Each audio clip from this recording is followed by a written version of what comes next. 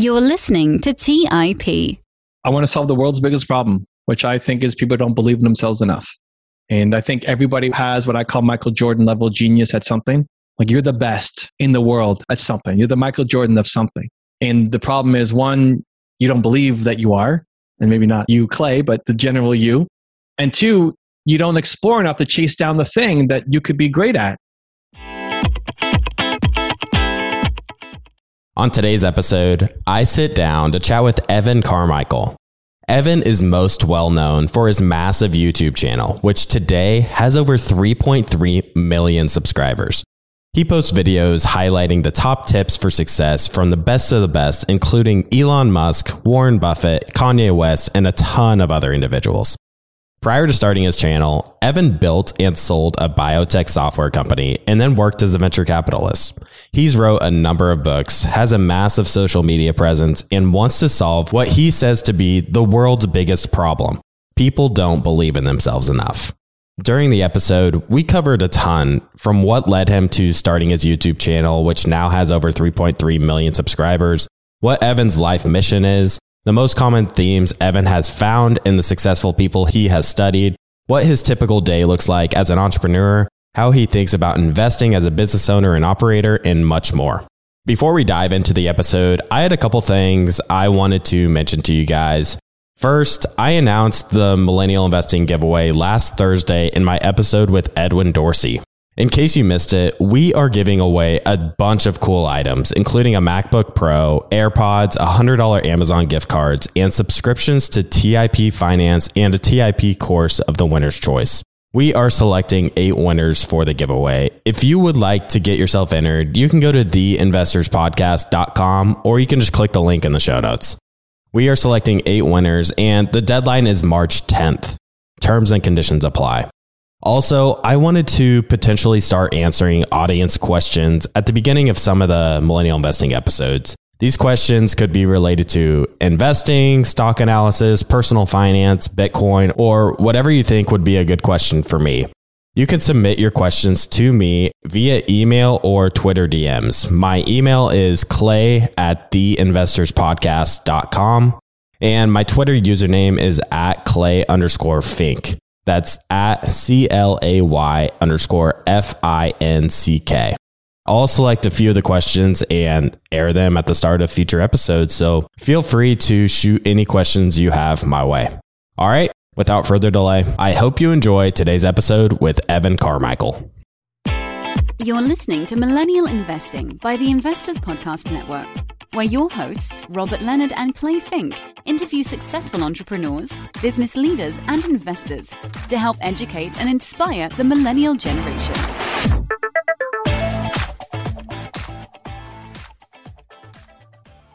Welcome to the Millennial Investing Podcast. I am your host, Clay Fink, and on today's episode, I am joined by Evan Carmichael. Evan, welcome to the show. Thanks for having me, Clay. I'm excited to be here. Let's do this. It is really a pleasure having the opportunity to chat with you today. You have over 3.3 million subscribers on YouTube. This growth, when I was looking at your website, just blew my mind. You had something like a couple thousand in 2013, and it really just exploded from there in terms of subscribers. I'd like to start off by asking you, what led you to even starting the channel back in 2009? What a question, because when I saw you, I wanted to ask you, why did you start this podcast? Because I'm curious about your backstory, but I could probably find that another time. I think your purpose comes from your pain. So I think whatever you struggled the most with as a human is what you want to help other people with. And so I struggled so much as an entrepreneur in my first business and not believing myself, having no money. I mean, we can dive into that if you want, but I want to help other people who are 19-year-old Evan, who are struggling with the same things that I struggle with. And I'm sure it's part of why you start this show as well, is you want to help, the younger Clays who are making all the mistakes and like, hey, I can shortcut your path. Like, I want to help. I want to serve. And at the time, 2009, YouTube wasn't it wasn't the thing. Being a YouTuber wasn't a thing. Being an influencer wasn't a thing. I mean, I guess I'm dating myself a bit, but it was the only video platform at the time. And I'm a visual learner. I like to be able to, like, even if this is an audio podcast, I like to be able to see you because it makes it easier for me. Otherwise, I'd have to have my eyes closed and just really focus because audio is the worst way for me to learn. So YouTube was the only video platform. So I started making video content because I wanted video content myself. So I wasn't Nostradamus. I didn't know, like, I predicted this was going to happen. It was really just, I want to serve. I want to help entrepreneurs like me, and I want to do it in a visual way. And so I went to YouTube. I guess as far as the Millennial Investing Show, I actually did not start the podcast myself. Robert Leonard started it back in 2019, and I actually joined the TIP team in the fall of 2021. It's been a really cool opportunity to help make an impact on others, and I enjoy helping people better understand finance and investing, and I love learning about the subject myself as well. Preston Pish and Stig Brodersen, who started the company back in 2014, have been huge mentors of mine for many years through the podcasts. So it's also been a really cool opportunity to have the chance to work with them as well.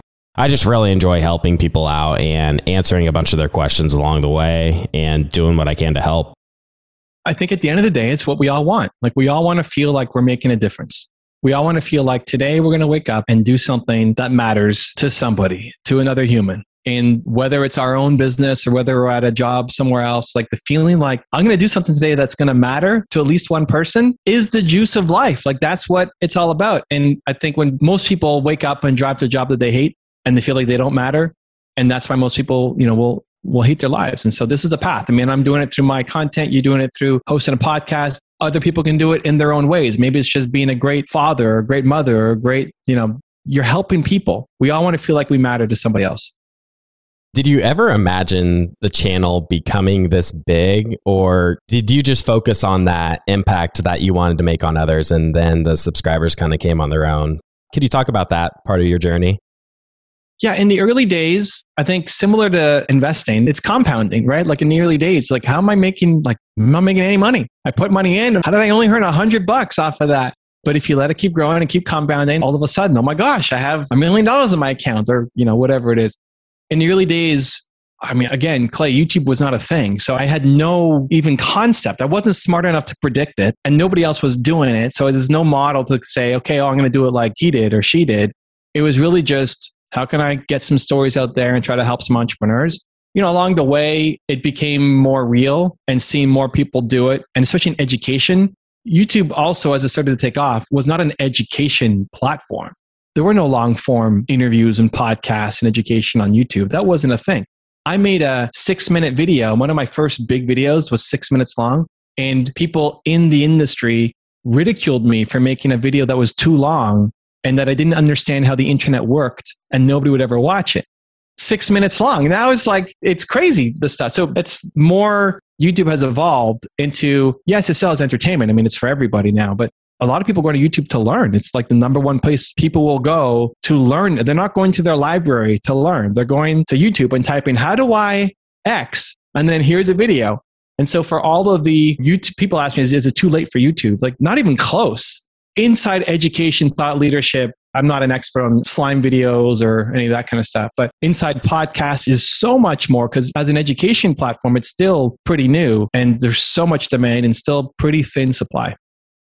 Millennial Investing is a part of the Investors Podcast Network, which was started by Preston Pish and Stig Brodersen back in 2014. They were on a similar path as you. They just wanted to talk about this stuff and, shoot it out to others. They weren't like trying to make a business out of it or anything. And their first show was called We Study Billionaires, which seems to fall pretty well in line with what you're doing with your channel, with how you're studying the best of the best. And I think with many of these successful people in their companies, they're very mission driven. So I'm curious, what is your mission, or what's the mission of your YouTube channel? I want to solve the world's biggest problem, which I think is people don't believe in themselves enough. And I think everybody has what I call Michael Jordan level genius at something. Like, you're the best in the world at something. You're the Michael Jordan of something. And the problem is, one, you don't believe that you are, and maybe not you, Clay, but the general you. And two, you don't explore enough to chase down the thing that you could be great at. Whatever you think the world's biggest problem is, cancer, perfect. Like, I think the woman who solves cancer should have already solved it, but she's a manager at an accounting firm, hates her life instead of having gone to medical school and figured out how to go solve cancer. That's what I wake up every day trying to do. Solve the world's biggest problem. People don't believe in themselves enough. I have a passion for entrepreneurs. I love entrepreneurs. Like, I think entrepreneurs are going to solve the world's biggest problems. So I don't default to waiting for the government to change some rule for me to be able to do something. I'm an entrepreneur. I'm going to find a way, and we're going to make the world a better place. That's the mission forever. Now, you've seen this massive growth in your number of subscribers. I'm curious, how do you measure the impact that you're having in that problem you're trying to solve? What are some of the things you're trying to look at, determine, yes, I am working towards my mission of making more and more people believe in themselves? Yeah, so there's no metric that I look at as like, oh, I've hit it, because I'm not going to hit it. The whole point is to have a goal so big that you never hit it. I'm reminded of Ted Turner, who's a billionaire, and his dad, his goal was to be a millionaire, and he hit it. He became a millionaire, and then he killed himself because he realized that life was basically the same afterwards. And Ted then said, I'm going to set a goal so big that I never hit it. And that, for whatever reason, stuck with me. Not that I ever thought of killing myself, but just set a goal so big that you never reach it, and that you have something to go and strive for every single day. Like, I think we should have something that's bigger than ourselves and what we can create. And yet you wake up every day trying to do it. You know, it's like you're trying to empty the ocean. You can't, but you wake up every day trying to empty the ocean. You know, the story of the boy and the starfish and all the starfish on the seashore. I actually haven't. Oh, it's like there's a storm comes through and there's starfish everywhere on the seashore. And there's this boy who like picks it up and just putting the starfish back in the ocean. And a guy walks by and he says, what are you doing? Like, you're never going to save all these starfish. What are you doing? It's like, you're right, but I saved that one and I saved that one and I saved that one, right? So you're never going to solve it for everybody, but you could wake up every day trying to solve it for everybody. I don't measure it by how many, once I hit 3 million subscribers, that's it. Now I'm good. I did it. There's no number, because having 10 million subscribers is not going to be the difference, or 100 million subscribers or whatever. Why I say it and frame it like that to myself is just the idea that I want to be doing things at a bigger scale. So I want to say yes to opportunities where it has the ability to potentially reach people. Saying yes to this. I don't talk a lot about investing, but this is a chance to reach a new audience that maybe doesn't know me and can connect to the message a little bit. So you say yes to that and say no to one-on-one coaching, because it's great to help one person, but it doesn't have the impact and reach that I want to have. So it's less about metrics of how I'm measuring. It's not about, when investing, it's easy to see how much money you have in your bank account. And if it keeps growing at 7.5%, I'm going to make XYZ. Great. I don't think with a purpose, you can quantify it like that. It should be something that's just way bigger than yourself. Yeah, being a very numbers-based person, it can be hard to have this sort of abstract target that you can't really measure. So what are some of the common themes you've found from all of the successful individuals you've studied? Is there anything that has really stuck out to you that comes to mind? Well, first, the belief in themselves to go do something when everybody said that they can't. Whoever you look up to, your favorite heroes of all time, and not just in entrepreneurship, but athletics or music or arts, whatever, people told them they couldn't do it. And there was no reason why they should have been able to do it, but they just did it. They believed in themselves to do it. Like, on paper, it looked like there's no way they were going to win, and yet they went off and won, which I always found really inspiring. 2, they did something about it. You know, like, I think the biggest problem for most people is they just never start. If you're listening to this and you want to start investing, start. I get it. It's scary. You can make mistakes, but you've got people like Clay and the guests coming on to help you and give you guidance and teach you, but you'll never get ahead by sitting on the couch and never doing anything, right?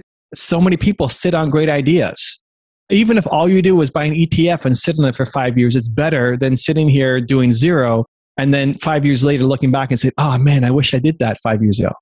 We're stuck living in regret instead of actually doing something, making a change.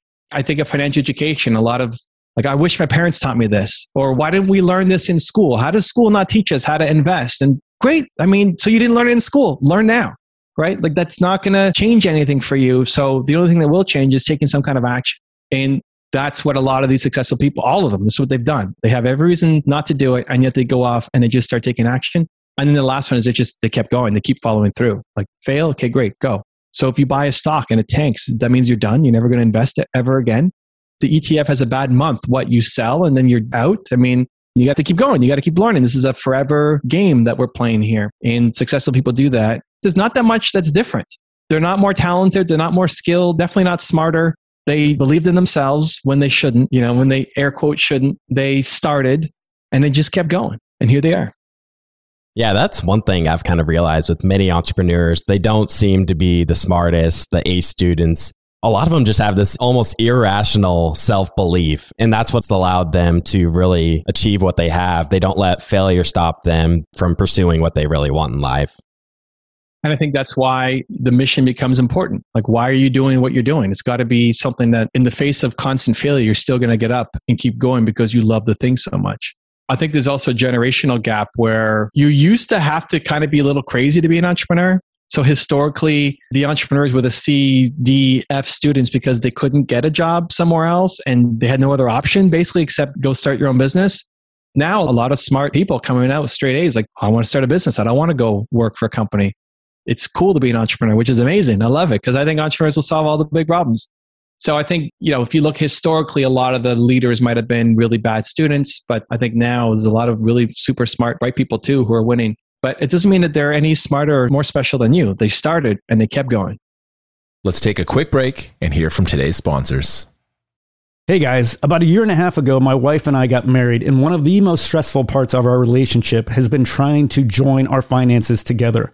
We all know that money issues are a leading cause of divorce, but Monarch, the top-rated personal finance app, has built-in collaboration features so that you can invite your partner at no extra cost. Together, you can see all your finances, collaborate on your budget, and get insights on your cash flow and recurring transactions. It's the easiest way to manage your household finances. Unlike other personal finance apps that we tried, Monarch's simple, intuitive design makes it so easy to set up, customize, and use. Monarch is obsessed with constantly improving the product, and they release updates every 2 weeks and allow customers to submit suggestions, vote on requested features, and view the product roadmap. Most importantly, they never sell your data to third parties or show you ads. After trying out Monarch for myself, my wife and I understand why it's a top-rated personal finance app. And right now, listeners on this show will get an extended 30-day free trial when you go to monarchmoney.com/MI. That's monarchmoney.com/MI for your extended 30-day free trial. Go to monarchmoney.com/MI for an extended 30-day free trial. Buy low, sell high. It's easy to say, hard to do. For example, high interest rates are crushing the real estate market right now. Demand is dropping and prices are falling, even for many of the best assets. It's no wonder the Fundrise flagship fund plans to go on a buying spree, expanding its billion-dollar real estate portfolio over the next few months. You can add the Fundrise flagship fund to your portfolio in just minutes and with as little as $10 by visiting fundrise.com/millennial investing. Carefully consider the investment objectives, risks, charges, and expenses of the Fundrise flagship fund before investing. This and other information can be found in the fund's prospectus at fundrise.com/flagship. This is a paid advertisement. Today's show is sponsored by public.com. That's where you can earn 5.1% APY with a high yield cash account. While we can't say for certain it's the highest interest rate out there, we can say this. It's a higher rate than Robinhood, a higher rate than SoFi, a higher rate than Marcus, a higher rate than Wealthfront, a higher rate than Betterment, frankly, a higher rate than Capital One, a higher rate than Ally, a higher rate than Barclays, a way higher rate than Bank of America and Chase, a higher rate than Citi, Wells Fargo, Discover, and it's a higher rate than American Express too. So, if you want to start earning 5.1% APY on your cash, check out public.com. We can't say it's the highest interest rate, but it's pretty damn up there. This is a paid endorsement for Public Investing, 5.1% APY as of March 26, 2024, and is subject to change. A high-yield cash account is a secondary brokerage account with Public Investing, member of FINRA-SIPC. Funds from this account are automatically deposited into a partner bank where they can earn a variable interest and are eligible for FDIC insurance. Neither Public Investing nor any of its affiliates is a bank. US only. Learn more at public.com/disclosures/high-yield-account. All right, back to the show. When I think about your YouTube channel and trying to put myself in the shoes of someone that might want to start a channel themselves, I think that many people might become intimidated by the high quality that someone like you might be producing, since many people have a job they need to be at and might not have the time and money to have the fancy setup that some YouTube creators might have, and might not have the money to hire others to do the editing and so on and so forth. I'm curious what your general thoughts are on YouTube. Do you think the window is still open for anyone to go out and start a channel successfully today, and it's something that they do on top of their full-time job? I think there's a ton of white space. I think there's tons of opportunity right now. I focus again mostly on thought leadership education. So caveat that if you want to start a new slime channel or something, I don't know. Maybe it's impossible. I think there's always room for quality. I think if you look at any industry, most businesses are way more developed than YouTube. Like if you want to get into home insurance or you're going to get into selling cars or like, what's your alternative that you're going to get into that is less competitive? So I think there's tons of white space, but especially in education on YouTube, you go look it up. You're talking about investing, right? This is a themed investing show. Perfect. Go to YouTube, type in the topic that you care deeply about or you're an expert at, see what shows up. First off, there won't be that many people. It's not that many channels talking about investing. And two, then watch the videos and how many of them are really elite level people sharing content? Not that much, right? Like it's still very white space open, lots of room. And so if you really know what you're talking about, like if you don't know what you're talking about, okay, then it becomes a journey, right? If somebody's watching and wants to share their journey of becoming, for you, like if you're not an entrepreneur, but you work at a company, and you're on your journey to become an entrepreneur, or you're on your journey in investing, and you're on your journey to become the world's greatest podcast host, right? You're not going to say you are yet. You could document the journey. Show me you and how you prep for interviews and who you're bringing on and how nervous you are and how you find the questions and how it went after. All of the stuff that takes people inside the world. Who's doing that? Nobody. I don't know. I haven't seen anything, right? You'd be the only one doing it. There's pretty white space. But if you were an expert on investing or the hosts or the founders of the channel, they probably know a lot more than what a lot of the people are posting on. So there's a giant white space. Inside of thought leadership and education, people overthink the production because you think you have to have this fancy camera or microphone and studio setup and all that. It's not about production quality. It's about quality of thought. Can you teach me something? Am I going to learn something new from you that I can't learn somewhere else? That I'm not getting from my textbooks, I'm not getting from my teachers, I'm not getting from any other place. In almost every industry, I've worked with thought leaders across all sorts of different industries. There's always room for quality at the top. Always, always, always, always. So I think it's still super brand new. Like I think if you got in when I got in, it was just way too early. Why most people quit. There's been channels that I've helped grow and they started before me. It's like, you were on before me, but they only have 10,000 subscribers because they quit. You had to be stupid to be making content because nobody was watching it. So yeah, I think it's a huge, huge, huge opportunity right now.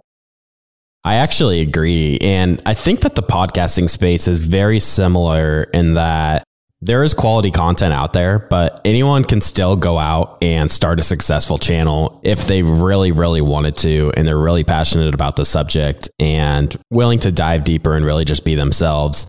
It doesn't have to be the giant megacorps that have all these resources that end up rising to the top and eating up all the digital real estate that exists on the internet. Which giant megacorp has a successful podcast? Like they have to go hire, they ever buy out Joe Rogan to have him come in because corporate content sucks. Like where is Bank of America with their podcast? It's garbage. I mean, if they even have one, right? They need to buy out Clay and say, hey, we're launching our own division here. Let's go. I'd like to ask you back to kind of your content. What have been some of the favorite individuals you've studied or maybe individuals you've continually revisited over the years? I've learned from everybody that I profiled. Otherwise, I wouldn't have it on. I think it's a lot easier to just put on entertainment content, or if I did the 10 stupidest things Kanye West, who's on the wall behind me, right? If I did like the 10 stupidest things Kanye West has done, that would blow up. That would actually do better than my 10 rules for success from Kanye West because people would love to see that. I just don't want to put that out. Like that's not helpful for me. So a lot of it is a reflection of what do I want to learn most right now and how much content is out there. So I love learning from Kanye. He was the first top 10 that we did. There's not a lot of great new content out that I can kind of leverage or use. I love learning from Steve Jobs, but there is no new content, coming out from Steve Jobs. I also love learning from Tony Robbins, who was a guest on my show on the weekend, and Gary Vee and Tom Bilyeu. And, a lot of these people who now I only studied years ago, and now I can text them, which is pretty cool. Like you start to build up your name, I guess. I mean, it's been 13 years or whatever now in the industry. So it's been a great privilege to study these people and then be able to call at least some of them your friends. Well, I'm not texting Tony Robbins, but I can text Tom Bilyeu and Brendan Burchard and some of those guys.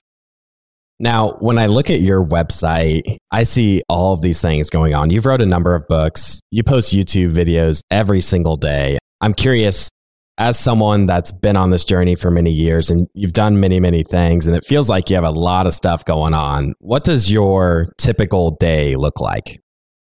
I struggled a lot with this, Clay, and my solution, which thankfully we came to, was I do different things on different days. not only am I doing a lot of things, which is great and fulfilling. I think as entrepreneurs, we like having a lot on our plate. We don't just do one thing. And I have 37 people on my team. So that also helps me get a lot done, that it's not just me doing everything. Otherwise, it wouldn't happen. Different things on different days. I struggle with switching between different tasks. I mean, everybody struggles with it, but I think I extra struggle with it. So for me to go from doing a live stream to writing my book to figuring out investment strategies to whatever, just too much switching costs. So I do different days, different things. So we're recording this on a Thursday. Thursday is my public facing day. Just before this, I was going live on my YouTube channel. That's how you said in the pre-show. Hey, I was just watching you live on your YouTube channel. Like, great, I was there. Now I'm here. I'm going to do something else later. I had a bunch of stuff before, and it's the same energy. So I'm not thinking about my YouTube channel. I'm not thinking about making new content. I'm not thinking about my next book. I'm not thinking about my investing strategies. I'm not thinking about NFTs or Bitcoin or anything. All I'm thinking about is my extrovert hat on, and I'm spreading the message today. And it's all day just doing lives and going on people's shows. Monday's my mentoring day, where all I do is focus on my team, mentor my team. We got 37 people. They matter. They need to grow. The growth of my company is much more about how well they do versus how well I do at this point. So I'm mentoring my company. Tuesday is YouTube day. I'm filming videos all day long, like just content. Wednesday's project day, whatever project I want to work on. Thursday, public facing day. Friday is my CEO day. Saturday is my fun day. Sunday is family admin day, and then repeat. So it allows me to get a lot more productive and also happier and not lose so much time in between different projects. So I think being able to chunk your time out like that based off energy makes a big difference. I really like that. Do you ever feel burnt out, or do you have like a cutoff on when you'll stop working, or do you adjust with maybe how you're feeling? I'm curious how you approach that too as an entrepreneur. Yeah, people ask me about burnout because we've done 12,000 videos. Not all of them are public. That's over 13 years. I don't see work-life balance. It's just life. Like, is this work? This is not work for me. Maybe it's work for you. I don't know, but it's not work for me. Like, this is fun. I see Clay in here. This is going to be fun. Like, this conversation is giving me more energy than it's taking. I'm an introvert. I'm shy by nature. So when I start my day on a Thursday doing interviews and stuff, my first one is probably the worst. And then the energy I brought here is from my YouTube live stream. And then I'm going to take Clay energy and pour it into the next person. And I have more energy than I had at the beginning because of this, because of you. So this is just all life. This isn't work. And so I think you burn out from doing too much of the stuff that you don't like. Like, if I had to do accounting all day long, I would burn out in 3 days. I'd be out. Like, tap, I'm out. I'd be burnt out. But doing this, I love. And all those different things on different days, all of those things fill me up for those days. And stepping into my schedule should feel exhausting and crazy, but this is my life. I love it. And me stepping into Clay's life should be terrible for me. Like, oh my God, I don't want to do that. I want to research guests and talk investing all day long. And they're like, what are you talking about? That's the best stuff ever. Carmichael, let's go. So I think you burn out from doing too much of the stuff that you don't enjoy. And I've always just pivoted my business to do things that I enjoy. I got it. I really like that as well. Another question I had related to your content. I think many people can get stuck consuming it and not actually doing anything or taking action. And you kind of alluded to this earlier, how successful people, they recognize a problem and they take action on it and they stay persistent and stay consistent with it. What advice do you have for people that kind of feel stuck and are really just consuming information and not really doing anything about it? One, recognize yourself for even having that awareness. That's awesome. That's a great place to know where you're stuck. Most people feel stuck and have no idea why. So to know that you're just watching content and you're not doing anything about it is already great awareness. So instead of beating yourself up for it, I'm like, pat myself on the back. Hey, congratulations. Figuring out what your blind spot is the hardest part of the game. So you've already done it. 2, whenever you catch yourself thinking like that, now what's the action we can go off and take? So you're thinking like that. You're still likely going to think about it and not ever catch it. But when you do catch it, what are you going to do? You got to go do something. So the fact that you've caught it right now means what's an idea that you've got? What's something that you want to do, whether it's entrepreneurship or YouTube or investing or whatever? What is the thing? And then using that as leverage to go off and actually create the thing that's in your mind. And then 3, I would say the more that you stay in it, you will naturally get pulled towards it. It's just a question of timing. If somebody is listening to Clay, how many episodes have you done, Clay? I've recorded 20 to 30 interviews. I do the Millennial Investing Show that's released twice a week. And then Robert does the Real Estate 101 podcast that's released once a week. Cool. So if you listen to Clay twice a week and you're just listening and you're passive and you're like folding your laundry or mowing the lawn or something, you got something going on in the background. But if you're listening every week, twice a week, it may not be the pace that you want, but Clay will pull you towards doing something. You will get to the point where you get so frustrated that you haven't done anything, or for whatever reason, even though you've heard Clay say the same thing 48 times before, the 49th, the way he said it just hit you, and now you're ready to go off and do it. So don't judge yourself so harshly. Like, I think we're way too hard on ourselves, and we should be our own worst critic, but we're not enough of our own cheerleader as well. So you can't be harder because you don't cheer yourself on enough. So even if you've caught that you're stuck, amazing. If you keep listening to Clay or keep listening to me or keep watching my videos or whatever the thing is that you're stuck consuming, it will eventually pull you to where you need to go. It's just, are you happy with that timeline? And if not, then you can make it faster. On the YouTube live we did just before, people were like, how are you so knowledgeable? Like, well, I've consumed a whole bunch of content. I watch my own stuff and we use it. And every time Clay brings on a guest, he learns something that maybe makes him a little smarter to ask a different question to the next guest. Or maybe he applies something to his life or his investing. Same thing for you guys. You're listening, you're watching. You pick up a strategy or an idea from one of the guests and you go do something with it. So don't feel like a failure and feel like you suck, that you're only listening and you're only watching, never do anything with it. You're on the path and you're ahead of most people. It may not be fast enough for you, and you can ramp up that timeline if you really want to. It's doable, but you're still on the path and walking a journey. And Clay will take you to the promised land if you keep listening. I love the super positive attitude you bring in literally every single one of your videos. It's really a part of your brand that I really like. I mean, it's not a brand, right? It's like, it's me. And this is one of the things I struggled the most with where did Believe come from? Believe is my brand. Well, it came from me not liking the tagline on my website. And I thought, oh, my tagline sucks. I need to fix my tagline. This is terrible. And the more I looked at it, the more I realized, oh, it's not even the tagline that my business is all about.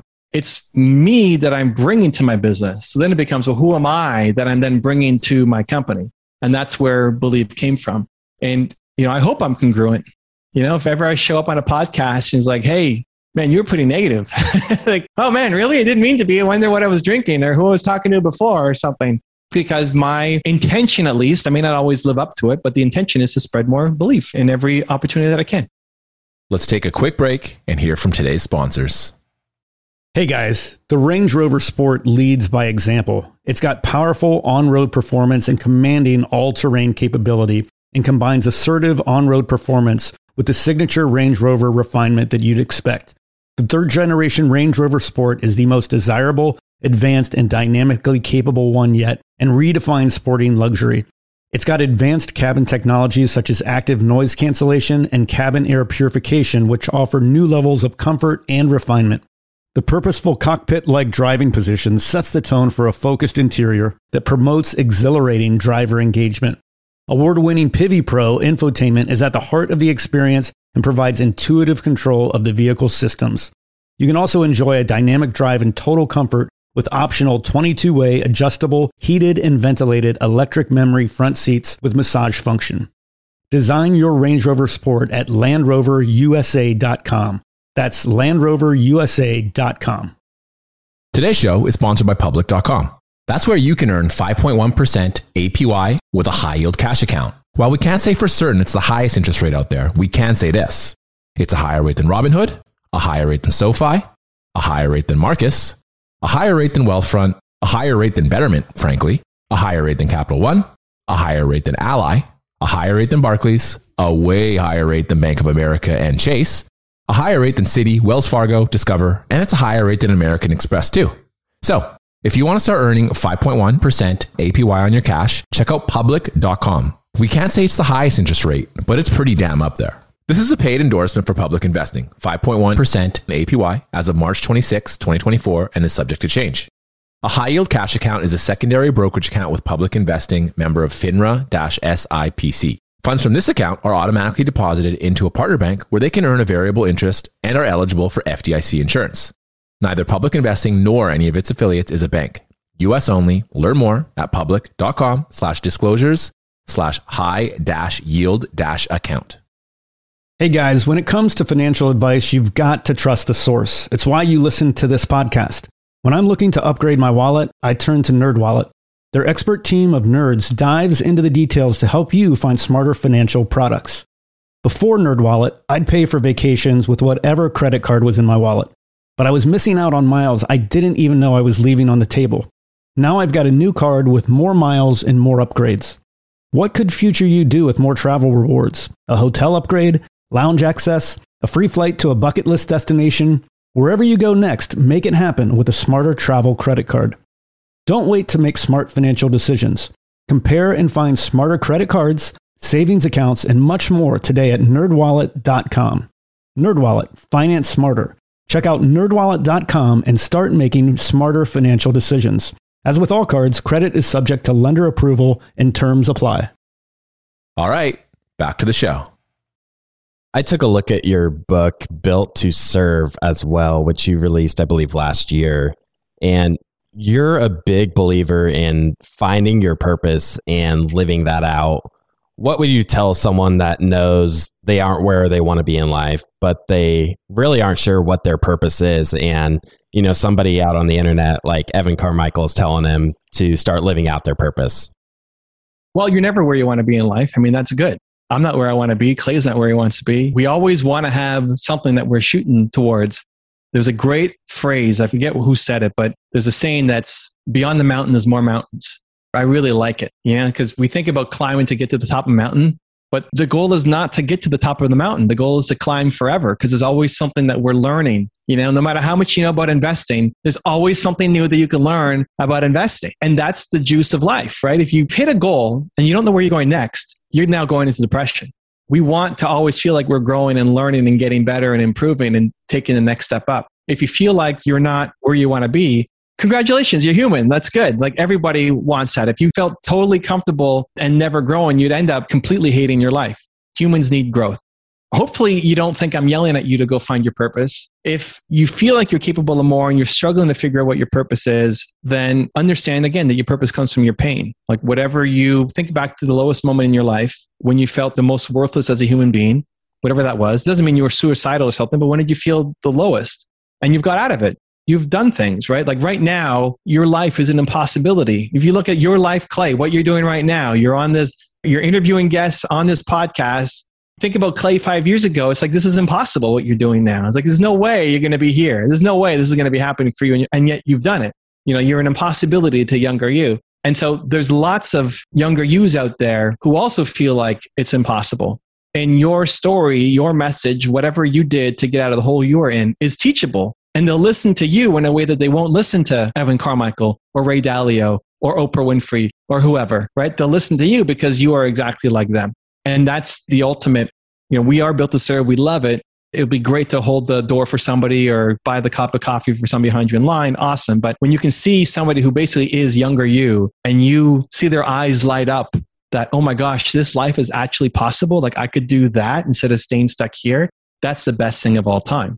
And we all have that. And no matter how low you are, you were worse before, And so being able to help those people, I think, is the way through. That's one of my favorite things about being a host is that it puts me out there and allows me the opportunity to teach others.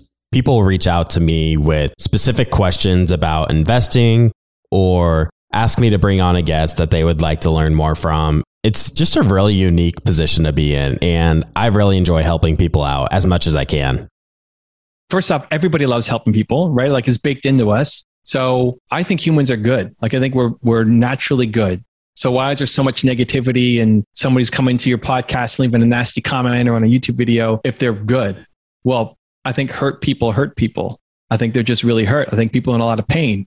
And if you're honest with yourself, when you were in a lot of pain and struggling with something, were you always your best self? Were you always so kind and nice and helping people with their finances and guiding, right? It's like, no, you're probably not that you were necessarily that rude, but looking back, there's lots of moments, me too, that I could say, that was not best Evan right there because I was in pain. So most people, they're just in a ton of pain, but everybody wants to serve. Everybody wants to do good. But then diving deeper into that, why you love it so much isn't just because it's a big problem for everybody. Like that's a nice macro thing. Is it a problem for America? Of course. But so is lots of other stuff. Why are you not solving global warming or pollution or malaria? Or like there's lots of stuff that you could be solving. there's something that happened to you that you realized how important finances were in your life, that when you realize that, you're like, oh my gosh, why didn't I learn this before? How come we didn't learn this in school? This is crazy. I can do this. I need to go tell the world about this stuff, right? So yes, it's a big problem, but it's a problem that's meaningful and personal to you. And we all have something similar. I love investing. I bought my first stock at 12 or 13. I thought I wanted to be an investment banker and stockbroker and all this stuff. Realized it wasn't the path for me. So know enough about the world. But that's not my passion, like financial education. My passion is helping entrepreneurs believe in themselves more. And so when you figure out like that thing that's personal to you, there's so many great causes. But Clay does not care about saving the chimpanzees as much as he does about teaching financial education. That's great. There's nothing wrong with that, right? Like we all have our own thing that we should care about. That's funny you mentioned that you enjoyed learning about investing earlier on in life. I went back and watched one of your Warren Buffett videos in preparation for this interview. And YouTube showed me that I had already watched one of your Warren Buffett videos that was published back in 2015, 7 years ago. It's just like crazy how, the world kind of loops back on itself sometimes. How back in 2015, I got inspiration from one of your videos about Warren Buffett, learned how he became this giant investment mogul. And now we're speaking today. It's just a crazy world. That's cool, man. Thank you for sharing that. Yeah, it's funny how those things go. And if you a lot of it is just staying in the game long enough and great things start to happen. For most of us, just like compounding interest, like we quit too soon on things. And when you can compound it, it's going to have just a much bigger impact. So that's awesome. I mean, for me, I cared a lot about investing. I wanted to make money. I didn't know how to do it. I asked my parents, they said, go be a banker because bankers make money, right? So it's not really, like the greatest advice, I guess. Yeah, how do I make a lot of, what stocks do I buy? I had this little stock competition when I was in maybe high school. I don't remember. And I asked my parents, okay, what stocks do I buy? Like, buy the banks, the big four Canadian banks, Royal Bank and TD Bank. And like, okay, cool. They didn't really outperform or win, but that was my entry, into that world. I really loved it. I thought I wanted to be a financial advisor, investment broker or something. Anyway, my path took a different turn, but pretty familiar with the world. I'm super curious. As an entrepreneur with a rapidly growing business, you're hiring people, you're figuring out ways to expand the business. How do you think about investing? Do you have your own portfolio? Are you focused on your own businesses? Do you invest in other businesses? What does that look like for you? Yeah, that'll be interesting, especially for this audience, because I'm probably coming from a different perspective. I tell the people around me, so, accountants, lawyers, life insurance people, et cetera, that my heart is in my business and my head is in my wallet. So I will take more risks in my business. I care deeply about what I do. It's something I need to wake up and feel like today's going to matter in my business. But for my financial side, like, okay, I don't care, whatever makes sense. It's like, I'm not emotional. Like I need to go buy this stock because it's going to take off. I've also gravitated towards and maybe your perspective would be helpful in this. I was doing some numbers and I bought companies that I liked, believed in the owners. So I bought in Facebook, I bought Amazon, I still hold those. And then I bought ETFs, XIC. I'm Canadian, so that's our big XIC, BlackRock. I was doing some numbers and I was comparing it to real estate where people go, you leverage your real estate, right, to then buy a home and you make money off the whole upside while paying really low interest rates. Why not do that in the stock market? I would never leverage against Facebook. I'm just too risk adverse for that. I mean, people do it all the time. You take margin, great.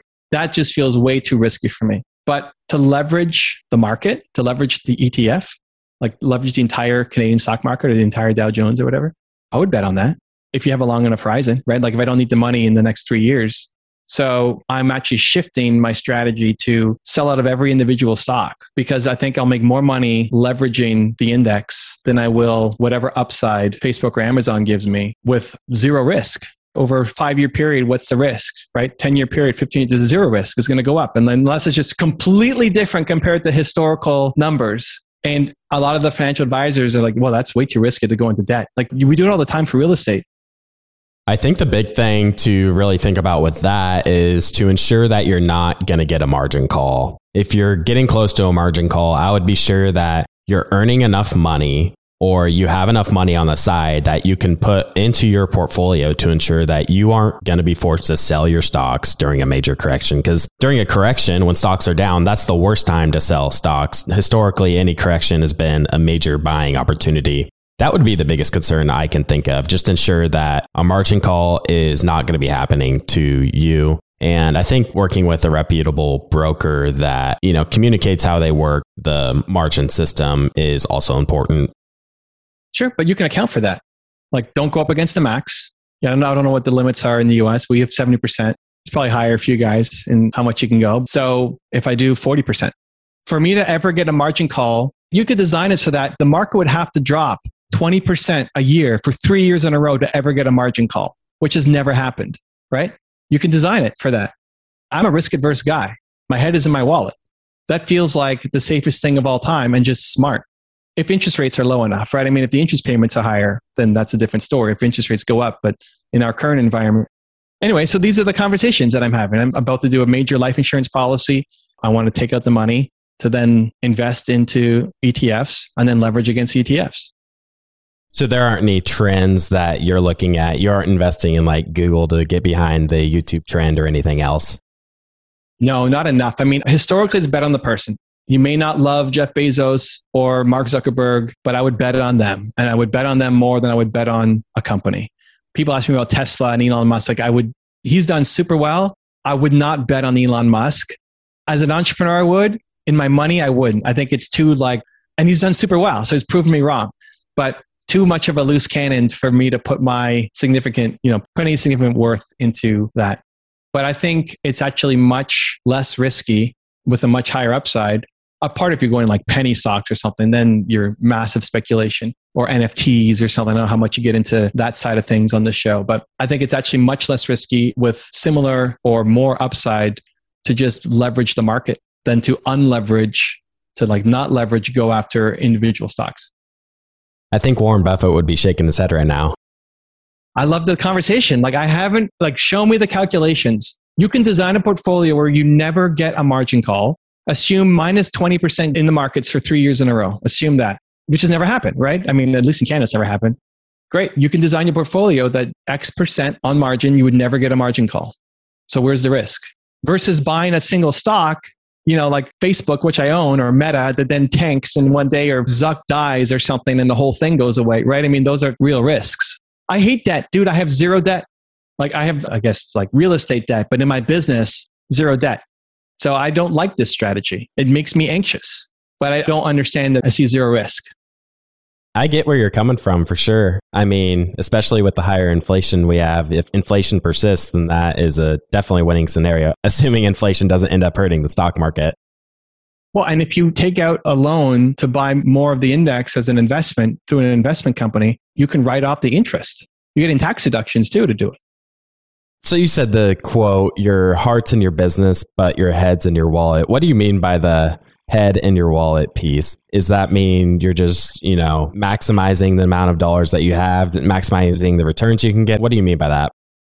Yeah, basically, it's like I'm safe with my investments, which then my accountants always say, well, why would you want to go into debt? Because it's safe. This just makes sense. You're going to make a lot more money doing it. And the market's never dropped 20% a year for 3 years, right? And when I say that, it's more, this came up a lot in a discussion with life insurance and taking out debt against the life insurance. Real estate is what a lot of people will put their money into.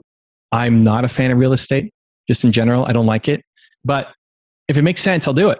Show me how it's better. If I'm all in, right? I don't want to manage it. I don't want to have to pick a property. I don't want to manage it. I don't want to find tenants. I don't want to do any work, right? If I buy the index, I'm doing zero work. So I want it to be as hands-off as just buying an index. And I don't care about liquidity. I'm going to hold forever, right? Buy, borrow, die.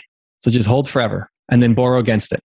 So I don't care about liquidity. That's a knock against real estate, right? You can't get out of the house as easy as you can just sell the index, fine. But if somebody came and showed me, and I put this to my financial team too, show me if real estate is better.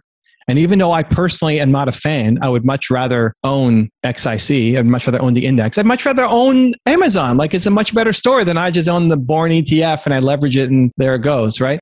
But I don't need to get my excitement from the stock market. I don't get my purpose from my investments. And to be able to say that I backed this company and I get enough of that in my company. That's what I do day to day. So the bank stuff, the wallet stuff, the investment stuff, it has to work.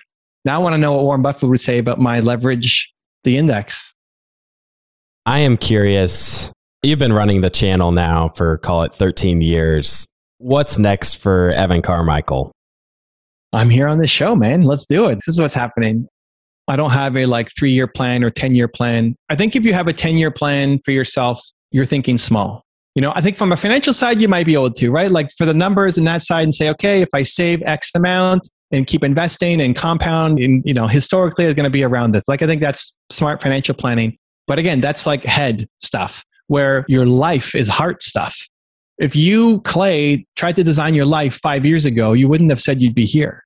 So why do you think you know where you're going to be in the next 5 years, right? Like, you don't. Not if you're growing, not if you're learning, not if you're getting better and improving and investing in yourself. And so it's not that it's wrong to have a 5-year plan. You have to be willing to jump off. If I'm making my life insurance deal, that's until I'm 100. That's crazy. I'm not thinking until I'm 100, but you can, and it makes sense, and it's logical and practical, and you should. But your life is heart. You need to be doing work that you enjoy and you love and is purposeful and is filling you and you feel meaningful every day. Like, seeing numbers go up in your bank account will not give you meaning every day. So that's what you can't plan for. So, what's next for Evan Carmichael? If you said on the investment side, okay, well, here, I got my life insurance, hopefully leverage the market. Clay is going to tell me why Warren Buffett thinks it's a dumb idea and I might adjust. Great. That's the plan. Life and like business, heart, I have no idea. I'm here. This is what I'm doing this show. And the willingness to say yes to the next thing because I'm not trapped by what I said I was going to do in my 3-year plan 3 years ago. But it's got to be big. Like, it's got to be towards the mission. I want to solve the world's biggest problem. That doesn't change. I want people to believe in themselves more. That will never change. So the next thing I do, maybe it's not YouTube anymore, right? At some point, YouTube's been a great run. But if Clay and I are doing this in 10 years, we're going to be in each other's living rooms or something. We're going to be in our VR headset, a hologram world or whatever, right? And so it's not being so attached. If my X year goal was to have X number of subscribers on YouTube, I think that's a silly goal because 3 years in, maybe I'm supposed to be jumping off of YouTube and starting a company with Clay, changing the world in VR. Yeah, you're always ready to hop on that next opportunity and continue to adapt to continue to fulfill that mission. But that's terrible financial planning, right? Oh, Bitcoin's here, so let me just put all my money in Bitcoin, right? Like, you have to know trends and, you have to have a solid plan. Like, if you're looking at this as your life, like you need this money for the rest of your life, you're creating the plan for yourself, then you have to have more long-term forecasting. And you can do that to a high degree in the finance world. You can't do it in entrepreneurship and life. Evan, before I let you go, I wanted to give you a chance to give a handoff to our audience so they know where they can go to get connected with you. Where can they go to find you? I'm Evan Carmichael, pretty much anywhere. We talked a lot about my YouTube channel, so that's probably the easiest spot. Go watch the 2015 Warren Buffett investment advice video that helped Clay get started on his journey. That's probably a good one. Maybe we link that up in the show notes. Yeah, I'm on every platform, basically, Evan Carmichael. Awesome. Thank you so much, Evan. I really appreciate it. And it was a great time chatting with you. Appreciate you, man. Take care. All right, everybody. I hope you enjoyed today's episode. Please go ahead and follow us on your favorite podcast app so you can get these episodes delivered automatically. And if you haven't already done so, be sure to check out our website, theinvestorspodcast.com. There you'll find all of our episodes, some educational resources we have, as well as some tools you can use as an investor. And with that, we'll see you again next time. Thank you for listening to TIP. Make sure to subscribe to We Study Billionaires by the Investors Podcast Network. Every Wednesday, we teach you about Bitcoin, and every Saturday, we study billionaires and the financial markets. To access our show notes, transcripts, or courses, go to theinvestorspodcast.com. This show is for entertainment purposes only. Before making any decision, consult a professional. This show is copyrighted by the Investors Podcast Network. Written permission must be granted before syndication or rebroadcasting.